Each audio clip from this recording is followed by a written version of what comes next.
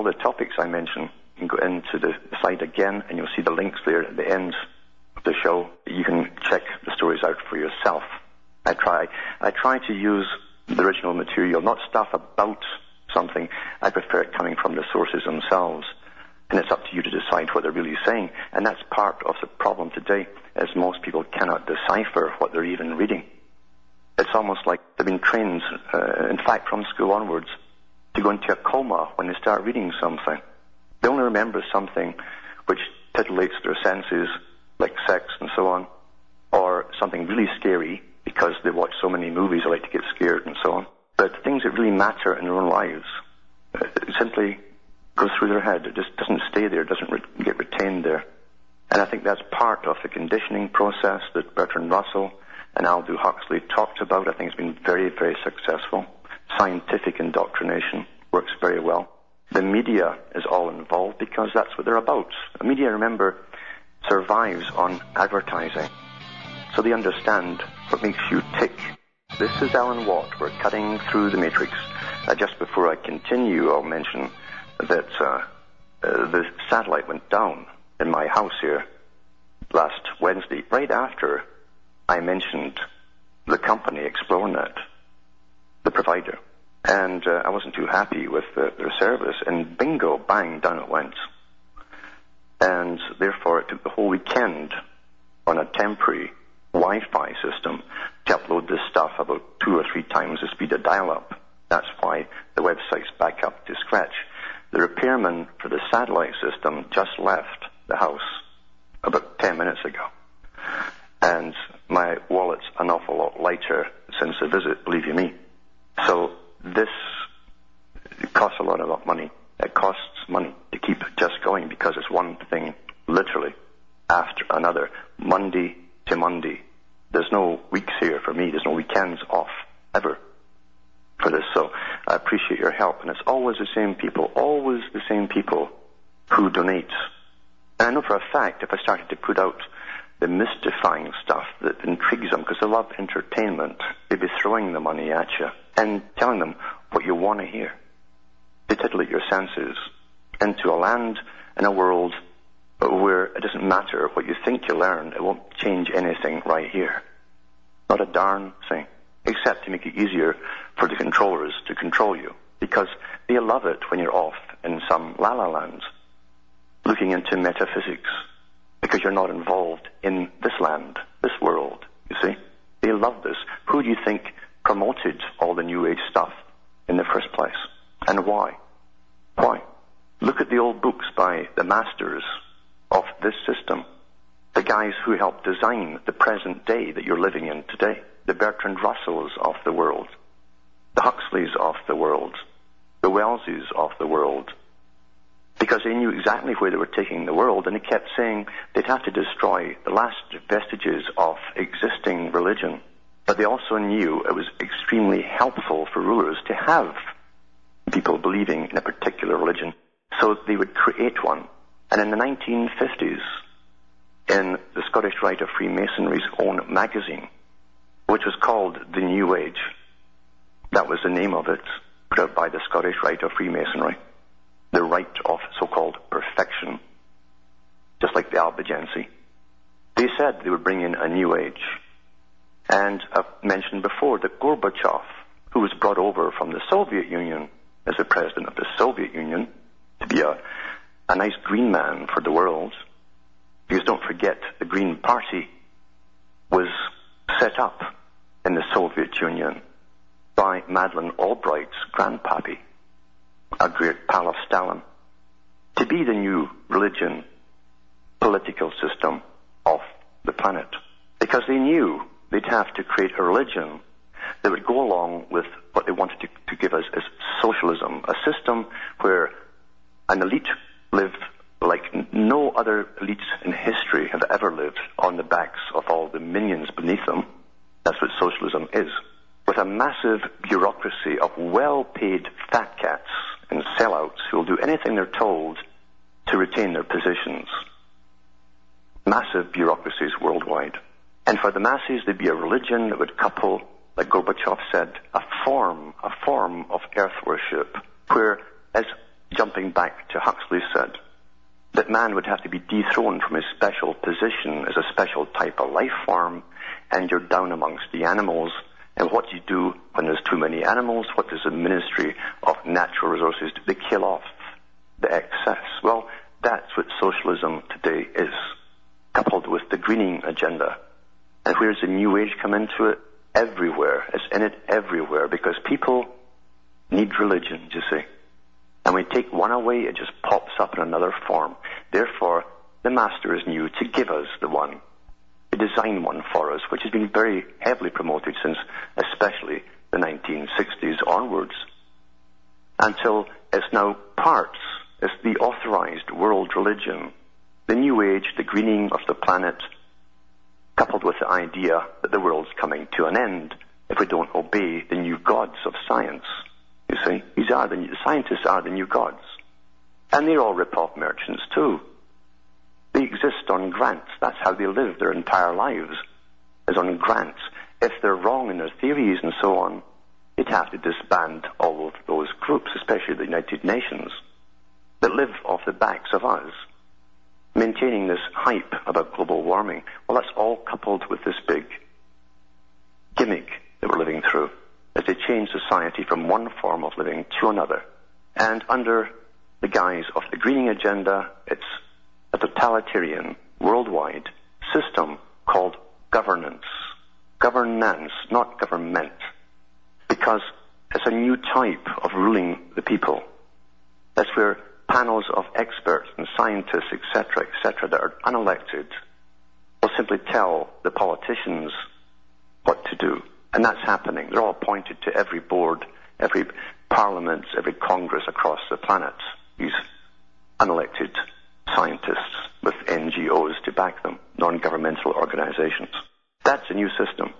And governments have had the same problems all down through the millennia, whether it was kings or queens or tyrants or whatever. It's how to get the people to work for free their entire lives, and how to stop rebellions, and how to make the people slave for free and be happy with that. Now, Huxley was a guy himself who said that the people, if they use pharmacology on the public, coupled with psychology, that's propaganda via the marketers who understand the advertising, who understand the media. In fact, they are the media today. Everything out there in the media has a political agenda. They call it raising public awareness. When you hear that term, you're being told that this is the mandate and that you're going to parrot that one day. Whatever the mantra happens to be, it's going to become part of your conversation, and you will accept this mandate because your consciousness has been raised. I call it erasing, because if you think for yourself, you'd realize it's all a con. When they go out about and tell you they're raising public consciousness, they don't give you a choice, do they? To give a choice to people, you have to give them the whole story with all of the facts on any particular topic and let the person decide for themselves. We have a mountain of one-sidedness today. A mountain. No other opposing mountains, just one megalithic mountain. It's giving us all the spiel that comes across the mainstream media that parrots all back to us until we were all parroting as well.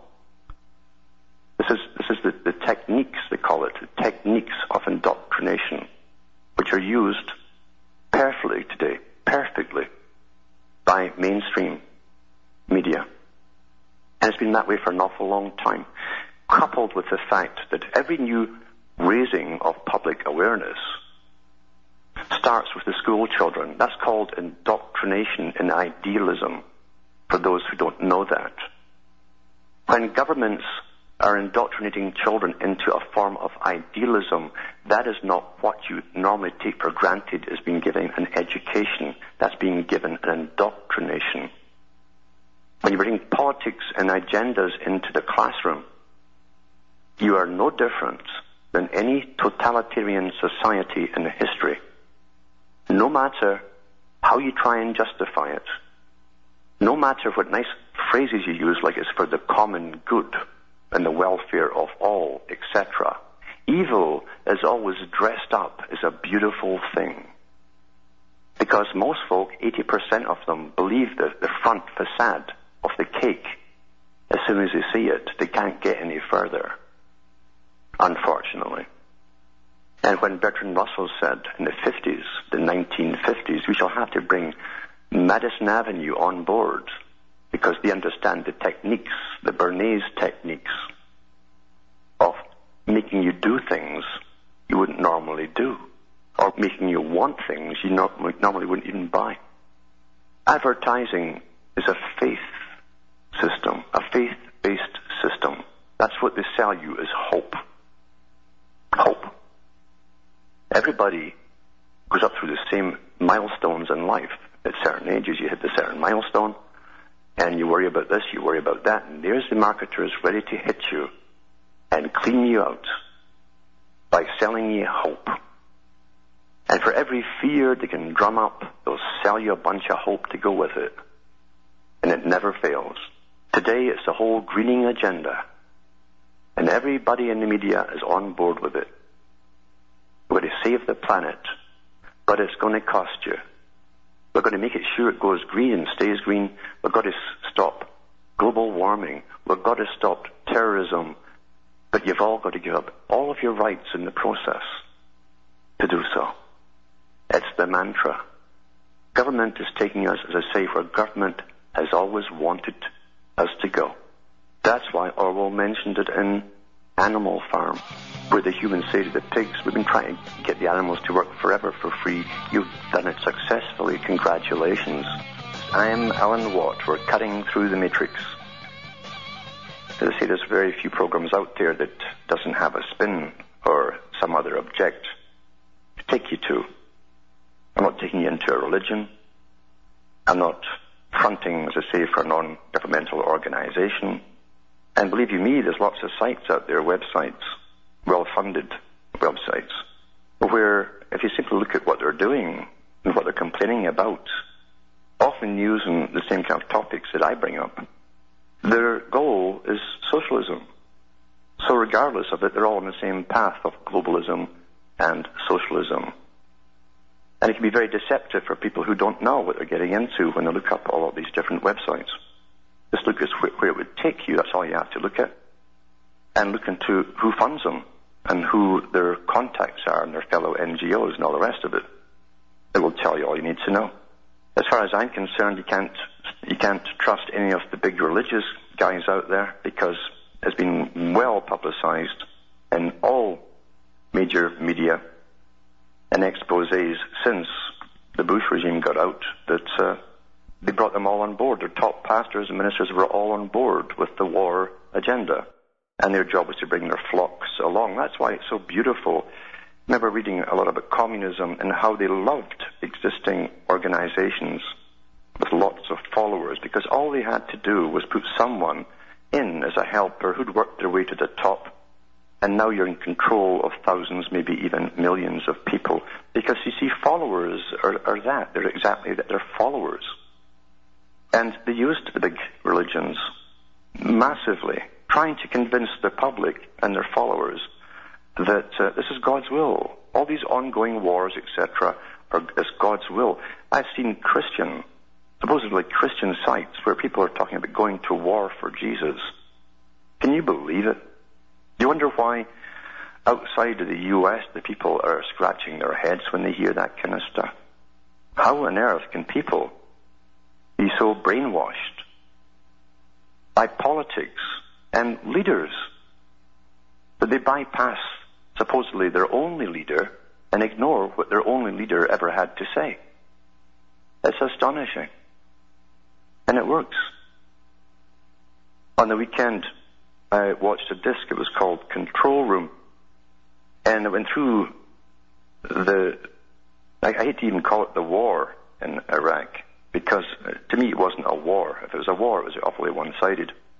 And it's done from inside the control rooms of Al Jazeera. And you saw them speaking with the PR man for the US government and all the rest of it, the military guy. And how they explained propaganda and how it works on both sides, etc., etc. But you see, the first thing that struck me was the way it was presented to the Iraqis to just, for Saddam is to step down. Now, if you're a bunch of Supposing you went into some, because folk recognize movies today, they can't think, because they don't read history books, so they can't think about history except what comes from movies. So let's liken this to ancient Rome. Have you ever seen people going in to bring a democracy into a people and telling them they're going to get bombed all to hell if they don't give up the guy who's dominating them? It's like saying we're going to slaughter all the Romans if Caesar doesn't run away. And yet that's exactly what Rumsfeld and Bush did. Now remember, Rumsfeld and Cheney and so on were students of Leo Strauss, who actually was a Nazi Jewish guy. Lots of them came over before the 40s who believed in eugenics, and they truly believed. I've got a whole bunch of the names of the people who were involved in eugenics who simply left Nazi Germany when they realized that they were also on the list. They didn't expect to be on the list, these guys. And Strauss came to the States and taught at MIT. And he taught guys like Rumsfeld and Cheney into basically Nazi type. So remember, Nazism is socialism doctrines. And Strauss believed that things were very clear-cut, black and white. He loved Gunsmoke. He loved to watch Gunsmoke because it was, here's a bad guy with a black hat and here's a good guy who wears a white hat. It was that simple to him, you see. And when you get back to what happened in Iraq, this new American Century group that we're all members of, with Straussman at the top as the big guru, they literally said, and it broadcast this on the air, you'll see it broadcast in that movie Control Room. Saddam's got 2 days to get out of town. Right out of the Westerns. Right out of the Westerns. And so here's a people supposedly dominated by a guy who will slaughter them if they don't obey. So they're going to free these people and bring them democracy by telling the guy who's dominating them to get out of town. If he doesn't, they'll slaughter the people. What ridiculous. There's no logic involved in this at all. Then I transposed it. The idea hit me. I said, now look what's happened since 2001, this very fortunate event with 9/11 and the towers, because they could never have kicked off this totalitarian phase of the agenda without it. And by God, have we really gone along with it as we get entertained to death.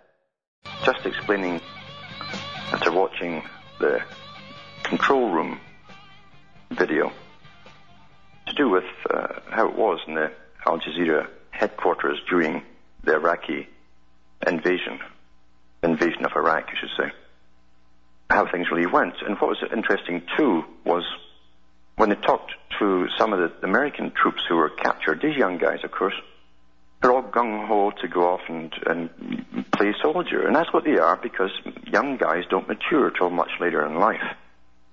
1 minute they're chasing around trees and going bang, bang, you're dead. The next minute they're dressing up just like the video games and just like their heroes in the movies, the tough guys, with real weaponry. And that's as far as they think. They don't think beyond that. So they ask these POWs, why are you here? Why are you over here killing us? And one guy said, well, I was told to come. I thought, what a great excuse, you know. I was told to come here. It kind of made me think of the bulk of the population in all countries that put up and go along with everything that's done to them by governments. Who just tell you to go, and you go. And why were you here? I was told to come here. Another one who'd learned his lines well through the very fast indoctrination they get, he said he was there to spread democracy. And that's what the guy said to him. You're killing people. So the option for democracy is, we'll kill you unless you accept democracy. And I thought about it too, that this young soldier obviously hasn't a clue about democracy, because he would have asked a simple question, do we have that back home? And the answer would obviously be no. So a form of indoctrinated madness, and that is what you have in brainwashing, works very well. Incredibly well. That's what you'll hear coming out of brainwashed people in controlled situations, is they're downloading They'll answer you according to what they've been downloaded with, and they haven't thought beyond that download, believe you me. And to all the other ears around them, it will sound weird, their answers and their excuses. But to themselves, because of their indoctrination, it sounds correct. We've heard this before, the same kind of stuff, at the Nuremberg trials. I was just doing my duty. I was just following orders. And you know, even Martin Luther King said something. A few things, actually, that were poignant. But he said, no one should obey an unlawful order. And no one should obey laws that were unjust. Unjust. As we go deeper and deeper into this very well-planned, worldwide socialist agenda that's been worked out for a long, long time by the Fabians and all the other foundations that work with them. The parallel government, as it's called by those inside of it, sometimes openly. As we go deeper and deeper into it, a strange thing happens. People, those who are more easily conditioned by propaganda will immediately succumb to the propaganda. They'll start parting global warming without even checking a thing out for themselves. They'll start spying on each other, or if their neighbours watering the grass, because they're saying in America and Canada, where it's poured all summer long, do you know there's people in Africa who don't have enough water? And you're supposed to cut back watering your lawns. In Canada, where it's rained all of June and July for the second year in a row. See, what I'm saying is logic doesn't work, doesn't come into the equation of brainwashing. Doesn't need to come in. People were literally, that's why they could write thousands of years ago when they wrote Revelation in the Bible. And believe you me, it was the Gnostics that wrote that part. In typical Gnostic language. When they talked about how people would turn on each other. Why was that? And even children would turn on their parents. Why was that? It's because it's been done before in ancient times. These techniques were known in ancient times. The world's a very, very old place, you know. And kings and tyrants have been around for an awful, awful long time. And when one tyrant goes down, there's a whole staff of bureaucrats and advisors move to some other tyrant and give him the inside scoop on how to dominate the public even better. These are old sciences, old sciences, because they understood and understand today how the general public think. Terrible, isn't it? Most folk don't know they're brainwashed. That's the beauty of it. The ones who are brainwashed don't know they are brainwashed. There's ads on Canadian television now from greenies, paid for by the government now, who come on and tell you, as they stand next to a lake, that the world is running short of water. And with the massive increases in population expected by 2050, there's going to be massive problems. And you look at these young people that have come straight through school into college, parroting this, and all that's missing is a swastika on the armband. That's all it's missing, or the hammer and sickle. Because, you see, they've already had the ideological indoctrination, and it works. It works perfectly well. And one day, perhaps, after they've slaughtered enough people on the planet, to satisfy the bloodlust at the top of those who pretend to care as they want to kill us off, and admit they want to kill us off. Perhaps one day there'll be other trials, and these people who are not ads today goes, well, I was only doing my job. How many surgeons out there, paid for by the United Nations and all the NGOs under their umbrella group, under family planning, how many of them could stand up one day in court and say, well, I was only doing my job, as they sterilize thousands and thousands and thousands and thousands of people? The sad part of it is, it doesn't seem to matter what time of history. There's always plenty of them will go up there for the job. There's no end of people who'll do anything for a paycheck if it's authorized. I've talked about these experiments before and I've proven it in the States. It's on my website. the links to the videos on the guys who tested out electric voltage shocks on supposedly volunteers, to find out that those who will administer the shocks will give them lethal doses if it was real, as long as someone in authority tells them to do it. Takes the can, you see. They'll do anything. Someone asked me years ago, aren't you scared of ghosts, Alan? I says, I'm more scared of the living. Ghosts never hurt anybody. It's the living you got to be scared of. And by that I mean people that seem to be classified as normal, decent people. What does that mean? They follow the present cultural norms. They'll offer you a second cup of coffee. They'll ask you if you're okay. These are the same people who could be turned so quickly into ratting on each other like they're doing in Britain and elsewhere. Because they're brainwashed and they cannot think for themselves. They can't think through any particular problem or topic. And they will never check up on any topic for themselves. They're quite content with the media and political opinion. That's the scary part of the world. And the only hope there is, the only hope, to be honest with you, is within the U.S. itself. That's why I think it's going to get hammered more than any other country. They still have a memory at least, of having rights. The rest of the world really doesn't have that. But in the U.S., people are less complacent. They'll complain about things if things are wrong. Right down to service, right down to what they buy in stores. They're not afraid to get in the face of someone and demand that they get a decent product or whatever it is. In places like Canada, people stand in lines like cattle and never complain about anything. Because they tried out, you see, the system of socialism with little variations across the British Empire. Little variations to see what works the best and the easiest. And Canada has been used as one of the main tools and examples for an awful long time. And after getting on about Bush and his crew, don't think there's a difference between Obama. Obama is just the one who takes over and carries on the same agenda and notches it up a little bit, pushes the envelope. That's his job. This agenda is only one agenda. There can only be one.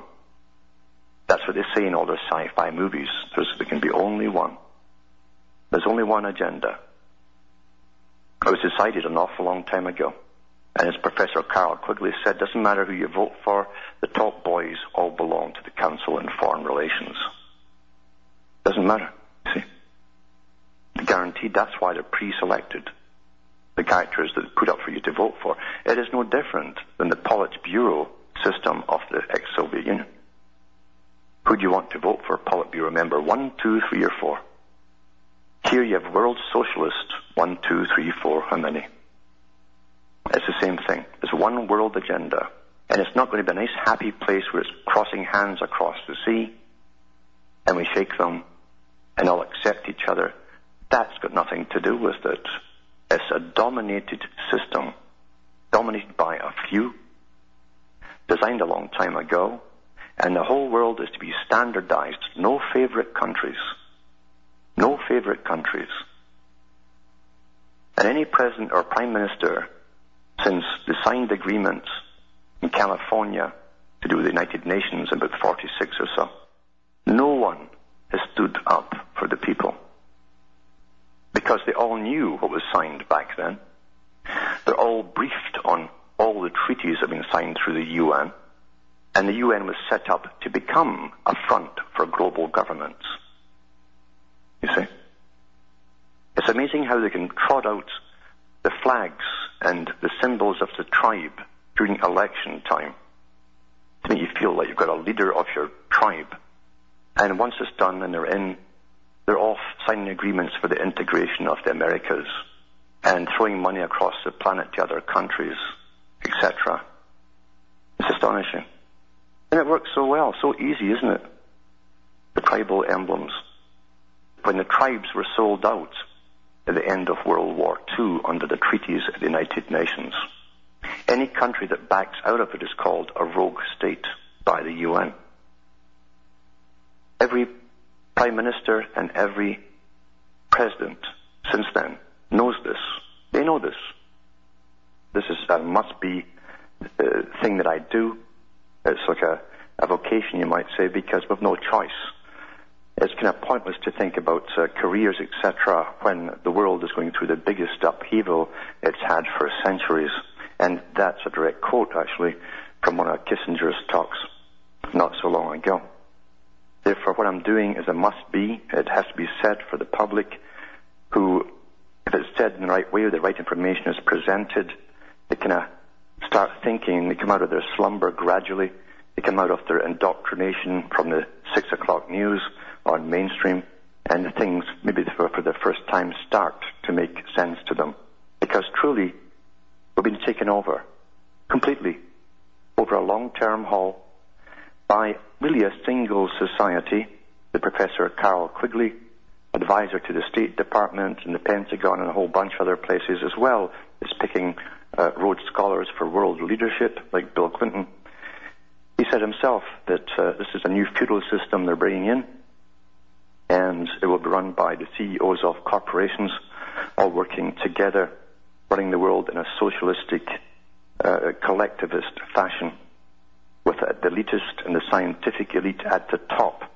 And this is what they're now calling governance, global governance. There is no democracy. You simply obey and do what you're told. I should mention, too, that on my sites, my websites, you can find ways to order my books, etc., and how to donate to me. Your help is greatly appreciated. And for those who donate, I'm telling you, it's just the same people who keep me going time after time. Because we live in a world of the me generation. After Bernays introduced the American system of consumerism, he got together with Lord Bertrand Russell, the Royal Institute for International Affairs, and he's brought over to England, despite his nephew still works there yet, advising the British government. Remember, they're all descended from Freud, these characters. But they all decided, too, under Russell's instructions, to create an egocentric society where people lived for themselves and themselves alone. So the world would revolve around them, and they'd be hedonistic. That's what Russell said. That's why they brought Bernays over, to get his technique applied through school, through education, through media, entertainment, etc. Because part of the problem was for government to come in a totalitarian collectivist system, which they'd planned a long time ago, over 100 years ago. They had to abolish cohesion amongst communities. And what they did there, by the way, was so easy. They simply brought in government agencies to help in welfare and stuff like that, Meals on Wheels, where people used to meet each other, help each other out, and so on. That was the start of it. And now when someone loses their job or hits hard times, even their neighbours will say, well, there's always welfare. See, that destroyed community. So government took over the responsibilities and of the community, helping each other out, which is all part of the bonding process. Natural, kind, decent things to do, because when it's your turn and you're in trouble, they'd help you out as well. The role of government is to make sure that they eliminate all outsiders, and that also includes insiders, family members too, destroy the family unit, so that government, when it comes down to you with your number, there'll be no one to stand up for you at all. That was planned, written about, as I say, read the Russell's books and all the rest of them. They talked about it, and have never, ever gone off track with their plans and their agendas. When they make them, they follow them right through to the end. And we've all seen the trends in the last few years since 9/11, the big kickoff for the New World Order. That's what it was for. Worldwide, we've seen the big transition into getting the public to accept torture through even movies and dramas, serial dramas on television. We actually see some people shooting detainees in the leg. Of course, it's a good idea because they must get the information to save the bridge from getting blown up and stuff like that. But that's all to condition you. This is a different society you're now in. It's called governance, as I said. It's where you jump when you're told to jump and you obey. Or they'll fry you.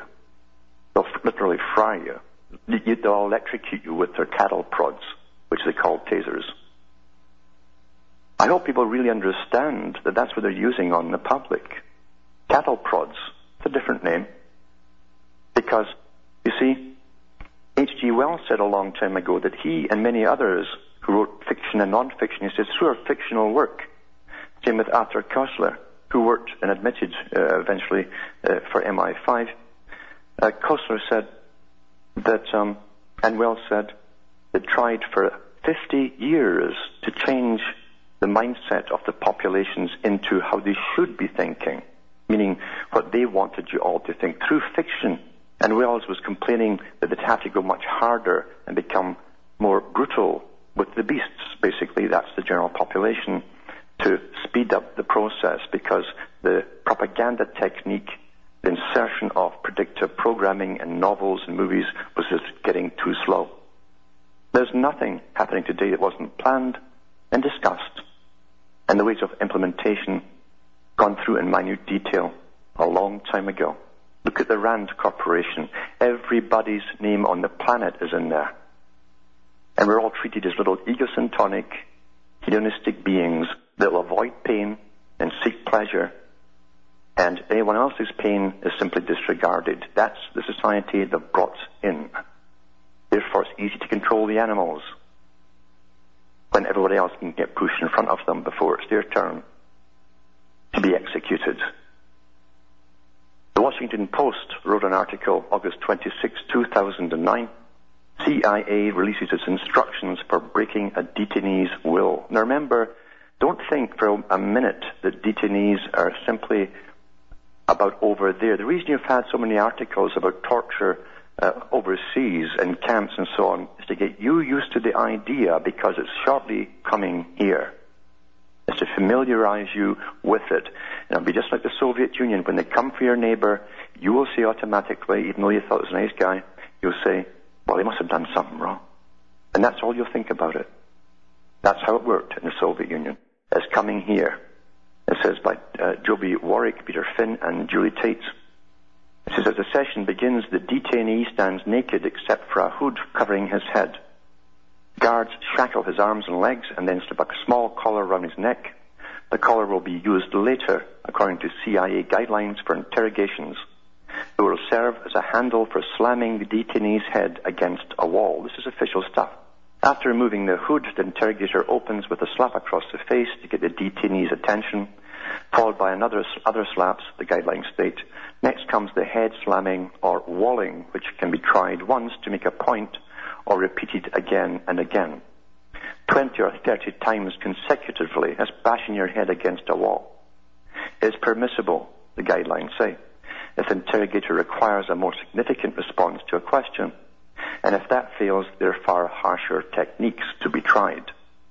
5 years after the CIA's secret detention program came to light, much is known about the spy agency's decision to use harsh techniques, including waterboarding. That's when they try and drown you, to pry information from alleged Al-Qaeda. And it is alleged because we've had exposés on national television where the troops simply rounded up whole bunches of people and brought them all in for interrogation, just crowds in the street, just grabbing them. They fulfill quotas. It says now with the release late Monday of guidelines for interrogating high-value detainees, the agency has provided, in its own words, the first detailed description of the step-by-step procedures used to systematically crush a detainee's will to resist by eliciting stress, exhaustion, and fear. The guidelines, along with thousands of pages from other newly released documents, all show how the CIA gradually imposed limits on the program and eliminated some of the most controversial practices after the agency's medical advisors protested. So they were scared of having too many deaths in their hand. They had a lot of deaths in their hand, by the way, but nobody gives a damn because it's a defeated country they were doing it in. See? Still, by December 30th, 2004, the date of the CIO memo that outlines the guidelines to the Justice Department's Office of Legal Counsel, agency interrogators had grown adept at using sleep deprivation, stress positions. That's when you're crouched in a little cell and you can't sit down. You stand 24 hours a day, and you just can't even get down to sit. And sometimes multiple methods to create a state of learned, now this is very important for everyone that's listening, a state of learned helplessness and dependence. Because this state of learned helplessness and dependence is being used across the world. as we get used to obeying cops and military uniforms and all kinds of home security, etc., etc., they want you to feel completely helpless and dependent on being told what to do. You become dependent on your abusers. This is a technique not just used within the prison camps, but it's also outside as well. You're all being trained. And all this hullabaloo about terrorism was utter rubbish from the beginning. For a world society, as was said years ago, for a world society to come in, they'd have to find a substitute for war, because they'd have to bring in a world state. You always find enemies within. That's what the Soviet Union did. Once they'd won, they had to find enemies within, terrorists within, you see. That's standard procedure. But the average person, when they see all these cops out in force and these guys in uniforms and combat gear with machine guns and so on, that's teaching you to be fearful. A state of learned helplessness and dependence. Don't forget that. So certain interrogation techniques place the detainee in more physical and psychological stress, and therefore are considered more effective tools, according to the memo released from a Freedom of Information Act lawsuit filed by Amnesty International USA and the American Civil Liberties Union. The CIA on Tuesday declined to comment on the memo, which was written by an agency lawyer whose name was redacted from the document. But agency spokesman George Little noted that the interrogation program operated under guidelines approved by top legal officials of the Bush administration's Justice Department. Well, we know who they all are, because I've read articles before on this. The program, which always constituted a fraction of the CIA's counter-terrorism efforts, is over, Little said. The agency is, as always, focused on protecting the nation today and into the future. We're cutting through the matrix, reading an article from the Washington Post to do with torture, which is still ongoing, by the way. It says here, as outlined in the memo, the agency's psychological assault on a detainee would begin immediately after his arrest. With blindfolds and earmuffs, he would be deprived of sight and sound during the flight to the CIA's secret prison. You know, this is the stuff that people used to have rebellions over in previous centuries, with their secret courts and their secret prisons and their secret torture and all the rest of it. It says here he would have no human interaction except during a medical checkup. I guess that's true, because the brutes would be slamming his head against a wall. You can't classify as human. But there's lots of them. In the initial days of detention, an assessment interview would determine whether the captive would cooperate willingly by providing information on actionable threats. They've had programs on television, as I say, where they just were about to fill the quotas, just like Vietnam. They start shooting at anybody at all around them just to get the number count. And I've put video links up about that too, from guys who took part in it.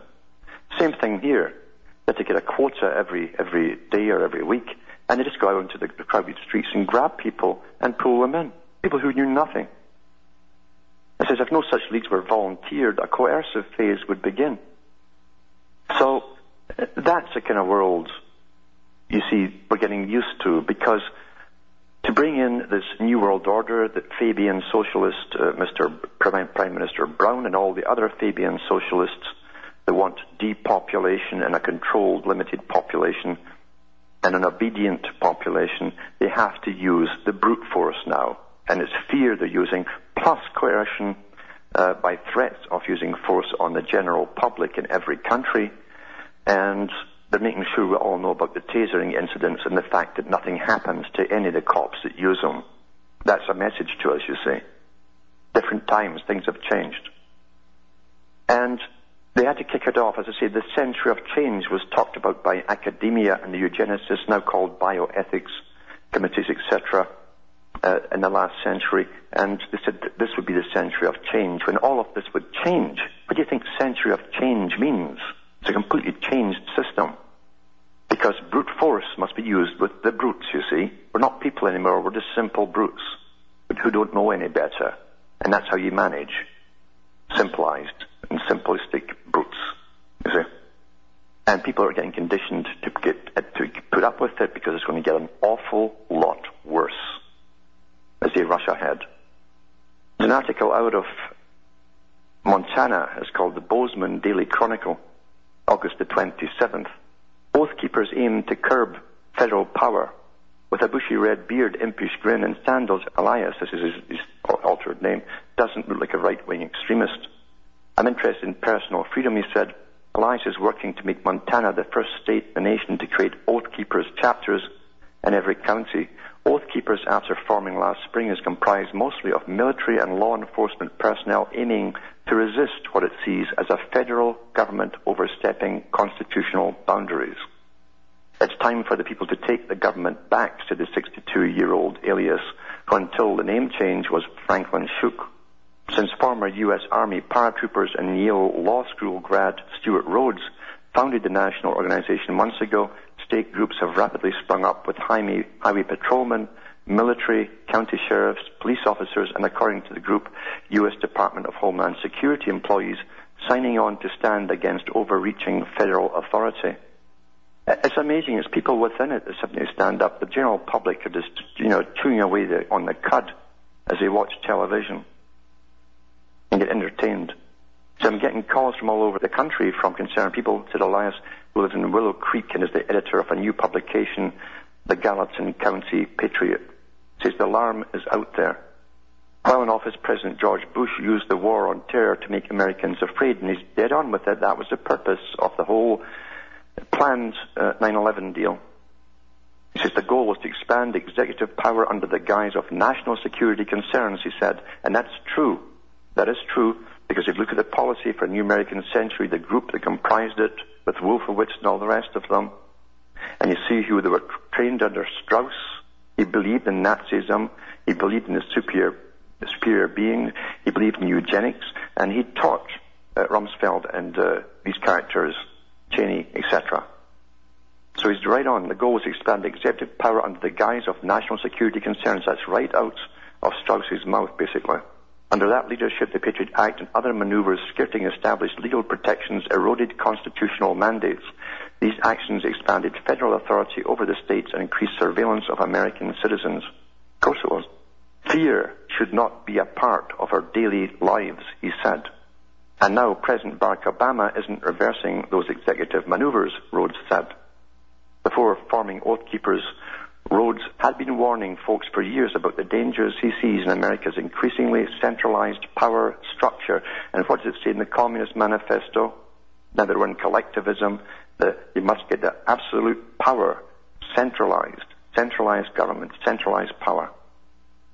But during the past several months, as a new administration stepped up, Rhodes' message has started to resonate with a larger segment of Americans, he said. They're kind of freaking out, Rhodes said, of the conservative flock.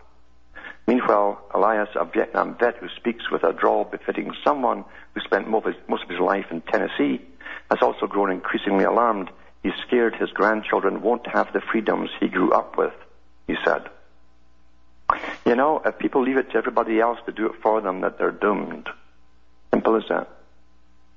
And as a site, it says here, $1,000 per day fine and 30 days in jail for refusing the swine flu vaccine in Massachusetts, ? A new law just passed in Massachusetts imposes fines up to $1,000 per day and up to a 30-day jail sentence for not obeying authorities. During a public health emergency. Remember again what Lenin and then Stalin said? They'd create these agencies, they'd get the services to begin with, then they become authoritarian institutions over the public. Well, that's what this is all about too. Very old plan, and you're living through the last phase of it. It says here, so if you're instructed to take the swine flu vaccine in Massachusetts and you refuse, you could be facing fines that will bankrupt you and a prison sentence on top of that. Now, one of the definitions, the criteria for totalitarianism and tyranny is when you're coerced into a position with no exit left. No exit left. You just do what you're told because there's no exit, there's no way out. Nothing is left. There are no choices. If you have not realized it yet, the controversy over swine flu vaccinations is about to get very, very real. The authorities know that a lot of people are extremely concerned about the safety of the swine flu vaccine, and they're putting the infrastructure in place to deal with those dissenters. That's what the camps are all about. Let's hope that the worst-case scenario, the swine flu, does not take place, but the reality is that the health authorities across the United States are gearing up for the biggest vaccination campaign in the nation's history. It looks like this fall could be very, very interesting. Well, no kidding. No kidding, eh? Now, we'll go to the phones now, and we'll take Mike from Ohio, if he's there. Is Mike there? Yes, I'm here. Yes. How you doing, Alan? Hanging in here. I wanted to ask you a couple of questions, and the first one is, how in the world did we ever get into this mess? Mm-hmm. Well, it's quite easy. The guys that literally started this agenda 100 years ago with the big foundations, with the Royal Institute of International Affairs, Council on Foreign Relations, that has branches in every country, and all of their members now are the heads of every country. And they did it in a Fabian style of training people intergenerationally to accept small changes, but when you add them all up over 60 years or 70 years, they've turned your society upside down. If they'd done it all at once, people would have rioted and rebelled and overthrown them, but you accept all the small changes incrementally, and until they've arrived. That's what that's what Fabian socialism means. Yeah, that's what I was thinking, but I just still can't. I, myself, years ago, I'm a Vietnam vet, and I noticed things, and I'd say things to my parents about, you're not, but 20 years ago, I said sooner or later there's going to be a revolt in this country with the things that they're, the taxes and everything else all the other little things that they're doing. Yeah. I've noticed it, but I never ever would have dreamed that I'd see things happening like they are in these days, Yes. I mean, think of it too. I mean, it's one thing after another. As I say, in the last few hundred years, we've never had so many crises, real or imagined, thrown at us since 2001. Coming plagues, it was bird flu, that faded away, that went away with the birds. And then a swine flu, a bank crash planned, of course, to rape the public. You're right. Hold on and we'll come back after this break. We're cutting through the matrix talking to Mike from Ohio, who asked me the question, how on earth did we get here? And to be honest with you, again, scientific indoctrination, and that also includes entertainment, big, big part of it. Just enjoy yourself, be happy, don't think about anything else. Plus, they gave them for 20 years of throwing credit cards at them and allowing them to go and play and buy things. While all of these big institutions were setting up, they didn't notice the massive police forces, really an army getting built up inside under the guise of drugs, now with helicopters and tanks and all the rest of it. They didn't notice these things. They noticed very little outside the mainstream media. And it's very true what Brzezinski said in his book, Between Two Ages. The public will shortly be unable to reason for themselves because they were training them then only to believe the mainstream media, and that's all they would talk about. If you saw something with your own eyes and tried to explain it to someone, they'll ignore you if it wasn't on mainstream. Scientific indoctrination. You still there, Mike? Yeah, I'm here. Alan, how do you think would be the best way to resist this when it starts to actually rationalize on the streets, like with these the Obama's spy brigades and all that? Oh yeah, absolutely. I mean, really, the way to resist it is just to nip it in the bud before it really gets off the ground. When anything gets off the ground, it's generally too late because your back's against a wall. They're all throughout society, and the public again adapt very quickly to new changes, and they just seem to accept it, and then they regret it much later on. You've got to nip these things in the bud and say then they're unconstitutional. You can't have secret societies or juvenile cores of anything, whether it's Young Communist League or Hitler Youth or Obama's Youth. It makes no difference. It's all the same thing. It's got to be stopped now, and it's got to be by the will of the people, because once it gets to the streets, the reports that came out of the US and British military think tanks for the next 30 years predict massive rioting and so on. Why did they predict it? Because they knew before they wrote it they were going to crash the banking system. They knew they were going to contract the food supply, restrict it, and they knew that they were going to bring us down into a state of simpler living, which literally means third world poverty status. So that's why they wrote this. And people were sleeping all through it and spending the last of their credit cards when all this was being said and done. Yeah. Do you remember after World War II what happened to the people that was running the newspapers in Germany? They were running them. I believe they did hang a couple of the newspaper editors after World War II in Germany, didn't they? Oh yes, they did. They had Lord Haw Haw and a couple other ones.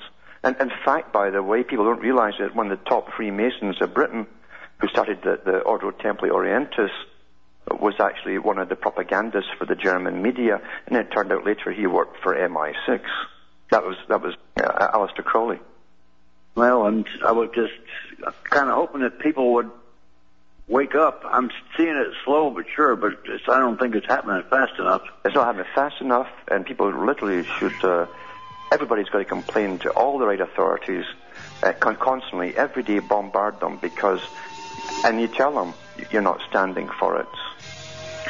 Well, I've tried to talk to people, and some people are receptive and others look at me like I'm nuts, you know. Oh, I know. Forget the ones who watch mainstream. I don't even waste time with them. You've got to help those who are thinkers. The rest of them are in the land of the dead. Their brains are dead. And it's the thinkers who end up being the doers and start motivating others to do the same. From Hamish, myself, and Ontario, Canada, it's good night. May your God or your gods go with you.